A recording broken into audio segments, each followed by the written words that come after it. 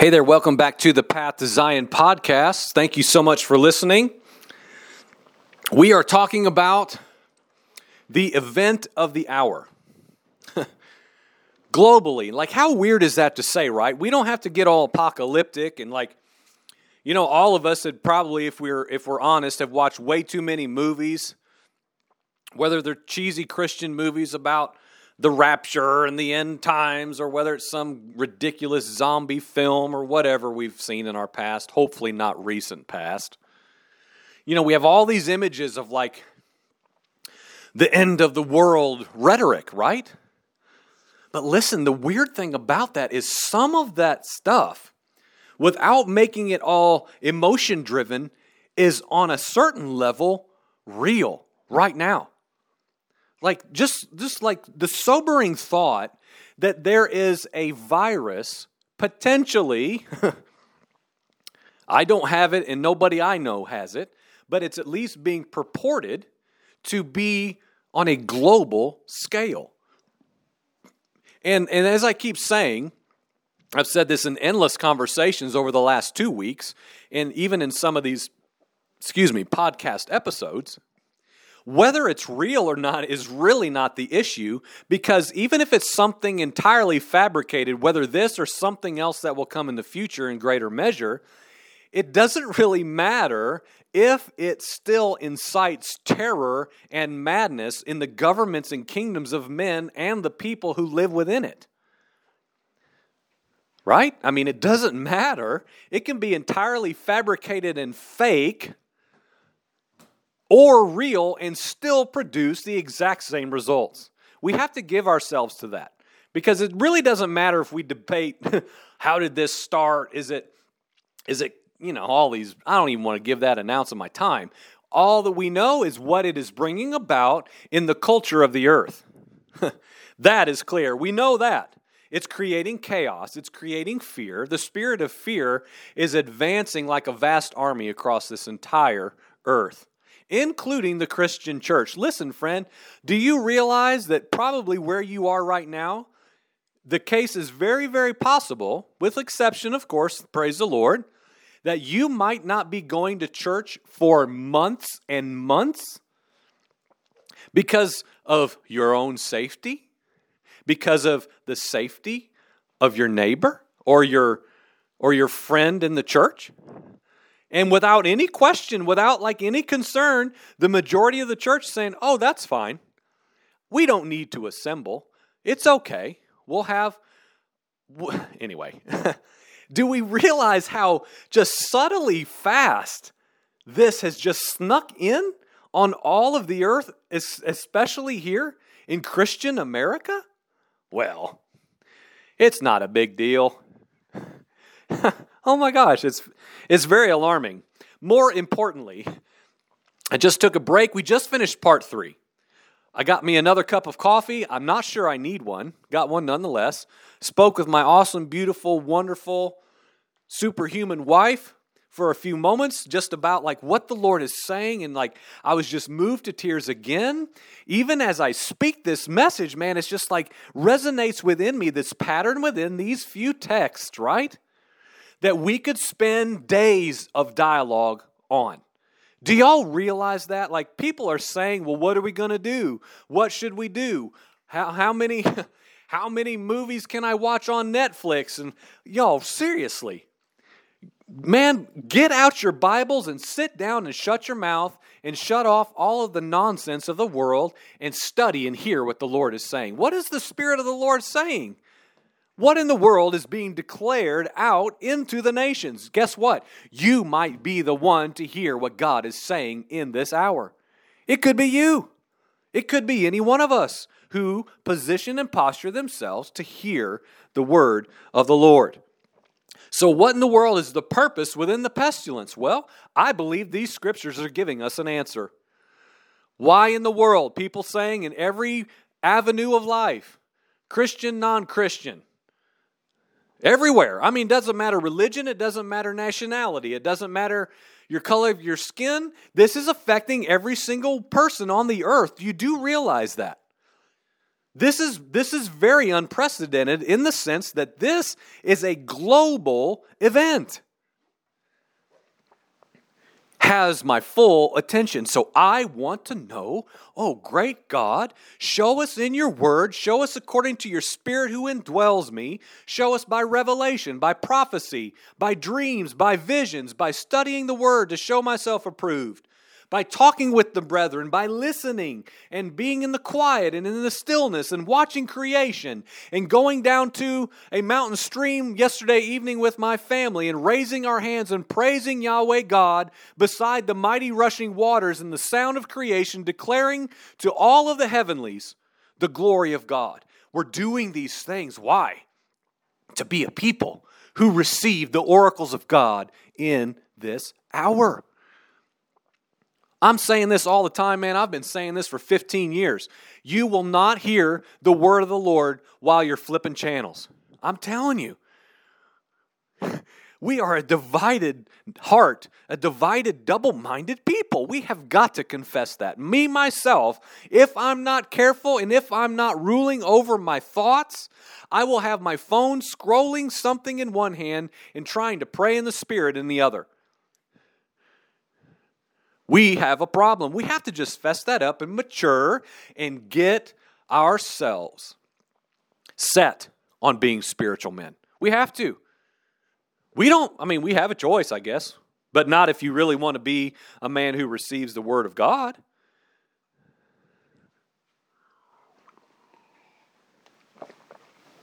All right, so more coffee consumed. Let's continue.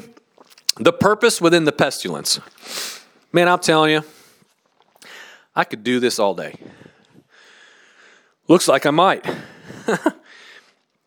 All right, I want to jump to, oh goodness, don't turn there if you have your Bibles out, or maybe you can. Maybe you can do this better than me. So we just left off with the why I just proposed possibly the whole 50 shekels of silver issue. Why did David pay that to purchase the threshing floor? Why did he do that? Did he know about the stuff that was back in Deuteronomy chapter 22 about the significance of a 50 shekel payment for taking advantage of an innocent one? Is that in any way connected to the people of Israel? And he took the responsibility to recompense his error. He took advantage of the people, an innocent, well, not innocent entirely, but He took the responsibility upon himself. So let's just get right into it before I start babbling and making no sense. In Numbers chapter 1, we see that the census was perfectly executed by Moses, carried out as Yahweh commanded. I don't know if I've got time to read that. Let's flip there real quick. I don't want to miss it if I'm supposed to read it. So let's just look at it real fast. Because this, I don't know if this is the onset or not. I don't know. I'm not biblically smart enough. But the Lord spoke to Moses in the wilderness at the tent of meeting on the first of the second month in the second year after they had come out of Egypt. And he said, take a census of all the congregations of the sons of Israel, their families, their fathers, their households, according to the number of names, every male, head by head, from 20 years and up. It goes on and on. He just gives specifics about how to do this. And then assemble the congregation together to register the families. So the Lord had commanded Moses in this certain way. So Moses went and numbered them in the wilderness. And it goes on to tell some interesting things about numbers and lineage that I know men now in my life that understand all this, but guess what? I'm not that guy, and that's okay. But what I do know, we see in Numbers chapter 1, the proper institution, if you will, of the census. The Lord commanded it. He said to Moses, hey, come here. All right, do this census according to this, in this manner, upon my word and instruction. So we know that there was a way to do it that was right, and it was unto a certain purpose that David transgressed. We see that he did something on his own volition, his own unction. He himself called for it. We see that Joab said, hey, are you sure you want to do this, oh great, wonderful, mighty king? This could be trouble for you and for all of us. He did it anyway. We have seen the results. In Exodus chapter 30, we see that David would have known a lot of these things. Let me see. Let's go to that too. I'm flipping all over the place.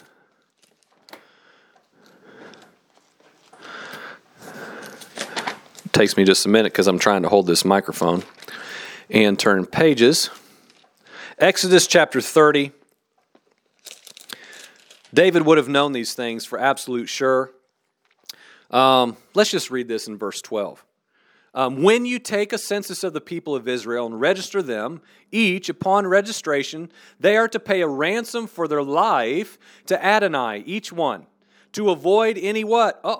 Breakout of a plague. Again, here we are from earlier. I told you plague, most of the time, was always this negef, plague. Then you have, of course, we have what we've already talked about, which is the pestilence, which we said was the devar, pestilence, and only one time was plague. This plague here is negef.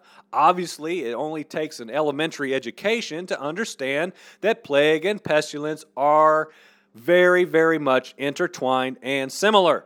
So, I found it interesting. I don't have time to divulge all the stuff I found on that. Exodus chapter 30. Why were the people in the census to pay a ransom for their life to Adonai? To avoid any breakout of negef, plague, among them during the time of the census. So to get back to our original text and begin to even start to move to a conclusion. 2 Samuel 24. Okay. It culminates in God being, quote, moved, my version says, by entreaty for the land. And the plague was therefore held back from Israel. Okay? It's verse 25. I was one verse off. 2 Samuel 24:25. David built the altar to the Lord. He offered the burnt offering. He offered the peace offering. And because of this, the Lord was moved by entreaty for the land. And the plague was held back from Israel. Okay, so this, I believe, is one of the keys within this study. This word entreaty, of course. All right, well, the Lord was moved by entreaty. For what? The purchasing of the threshing floor, which we already talked about, was the place, the location of Mount Moriah, where Solomon eventually built the house of the Lord to what? To have a place, a tangible house and dwelling for the presence of Almighty God to dwell in a natural dwelling in this specific place. And because of that, the plague was held back from Israel. Okay, now this is where it gets interesting to me. But before I move past that, I see my notes right here. I don't want to miss this part. If we go back to Exodus 30, verse 12, when you take a census of the people, they are to pay a ransom for their life to Adonai. Listen, this is what I thought. There is a price to be paid. This says a ransom for one's life.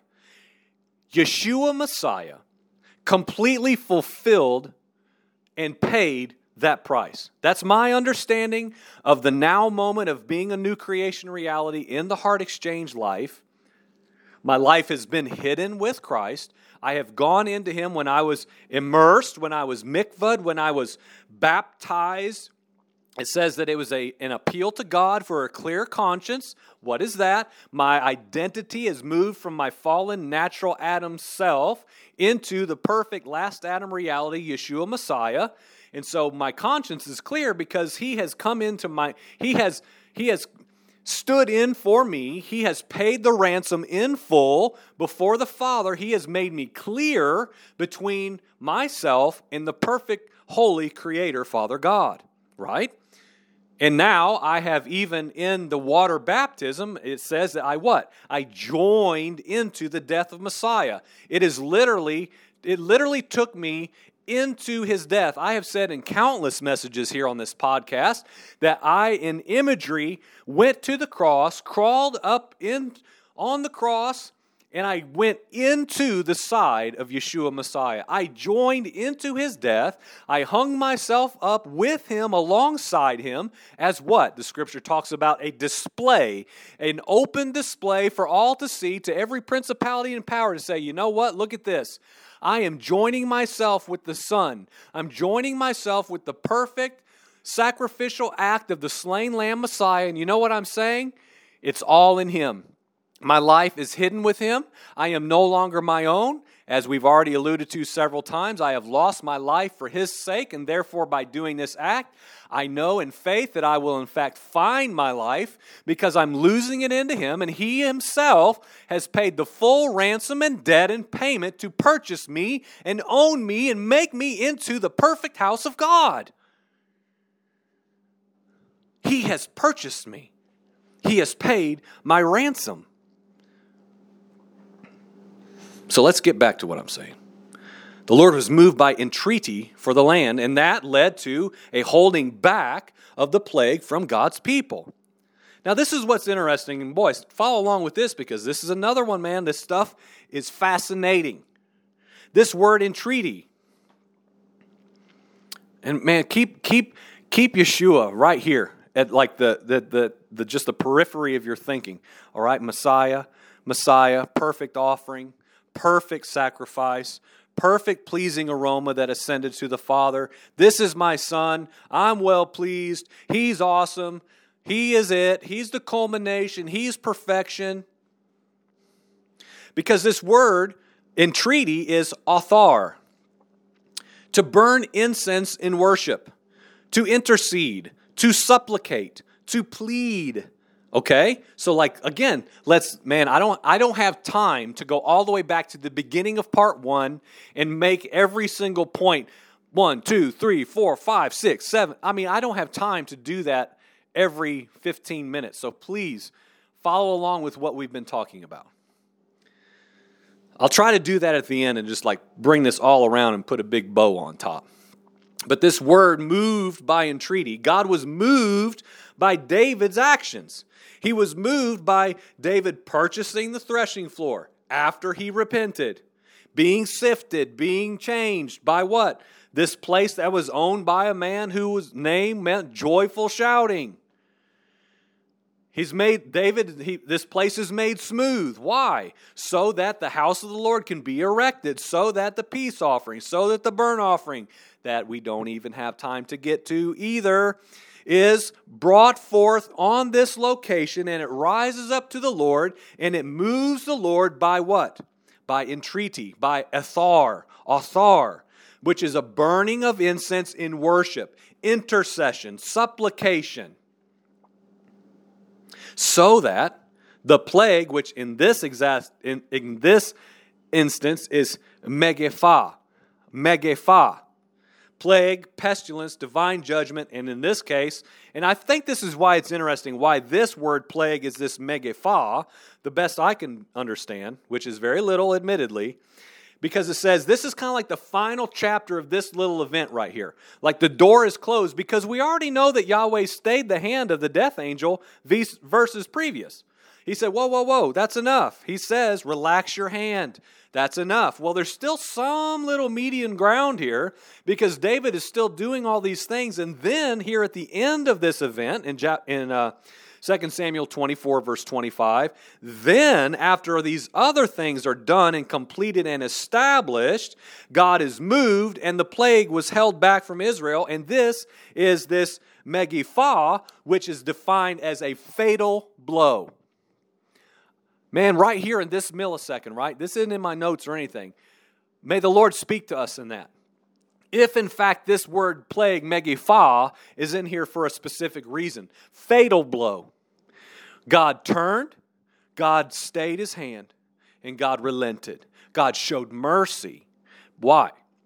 I would say because David enacted, showed, and demonstrated to us here today, thousands and thousands of years later, this is how you respond to the pestilence.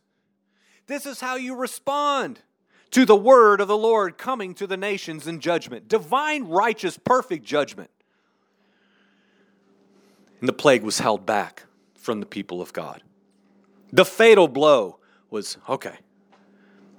And you know what this word is? The entreaty is the intercession, the worship. All the incense connections, the incense that rose up and is pleasing to the nostrils of the Father. We know that in Scripture, man. I don't even have time for that either. The worship and praises of God's people moves his heart, y'all. It's an entreaty to him. It moves him. It stirs him. And it may hold back a fatal blow. So this hold back, this is atzar, to enclose, to hold back, to refrain, to rein in, to restrain, to shut up, stop, stay, and withhold. So, because of the incense and the intercession that rose up to the nostrils of the great King, Yahweh God, the Lord himself, he was moved to hold back and withhold the divine judgment that was absolutely due his people because of the rebellion and the foolish act of David the king. Micah 4, verse 12. Many nations will come and say, come and let us go up to the mountain of the Lord and to the house of the God of Jacob, that he may teach us about his ways and that we may walk in his paths. For from Zion will go forth the law. Oh, and here's an interesting word. Even the davar of the Lord from Jerusalem. The word of the Lord. So I put that in there to bring us all the way back to where we started when we established the one number off in the Strongs of the Hebrew origins of these words of pestilence and word. That the word of the Lord is going out. It's going out from Zion. The law, the word, the hand of the Lord is going out. And again, just to make this so crystal clear, in the scriptures, clear as can be, pestilence is almost entirely always from the hand of Yahweh. Someone needs to stand up and declare that. Bad things are often from God, initiated by him. Why? To awaken and judge his people. This is so clear. So my question is, what if the word of the Lord is within and possibly even synonymous with this current pestilence that is upon the earth, that most of the church is just squinting their eyes and praying to go away in the name of Jesus? I think we need to follow the pattern of the word. If we're going to cry out for mercy, y'all, we better cry out for mercy for real. And we better do it like the men of old used to do. Down in the dirt. I mean, like for real in the dirt. We do know that, right? We do know that people did. You remember the message I did 2 weeks ago about the Shakah? About the scriptural pattern of Shakah with Mephibosheth. In the council of David, right? David the king. Oh, here's David again.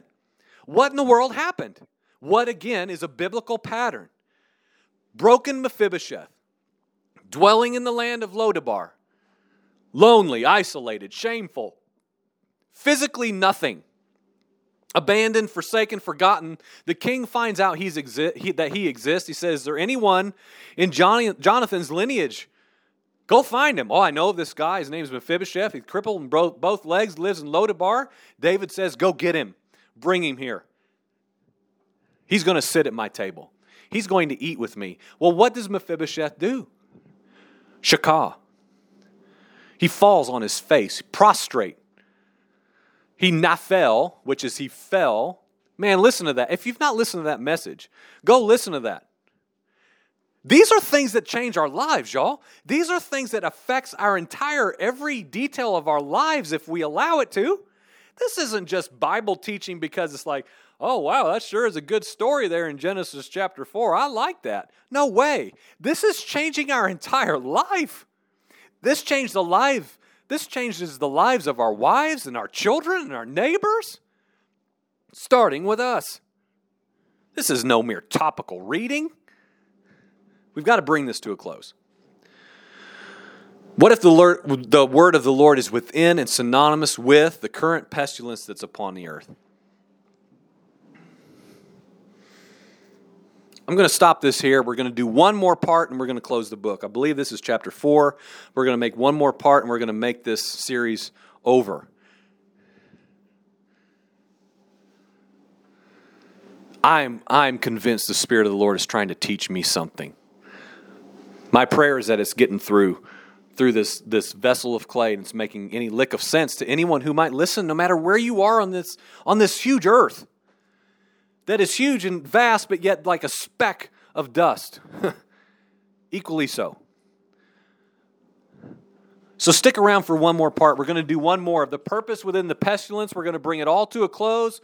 I'm going to establish one more point within a couple more scriptures. We're going to look at Ezekiel chapter 33 where there's plague and pestilence. And then we're going to close the door and we're going to say, oh God, speak to us, please. Last part of the purpose within the pestilence coming up next. Amen.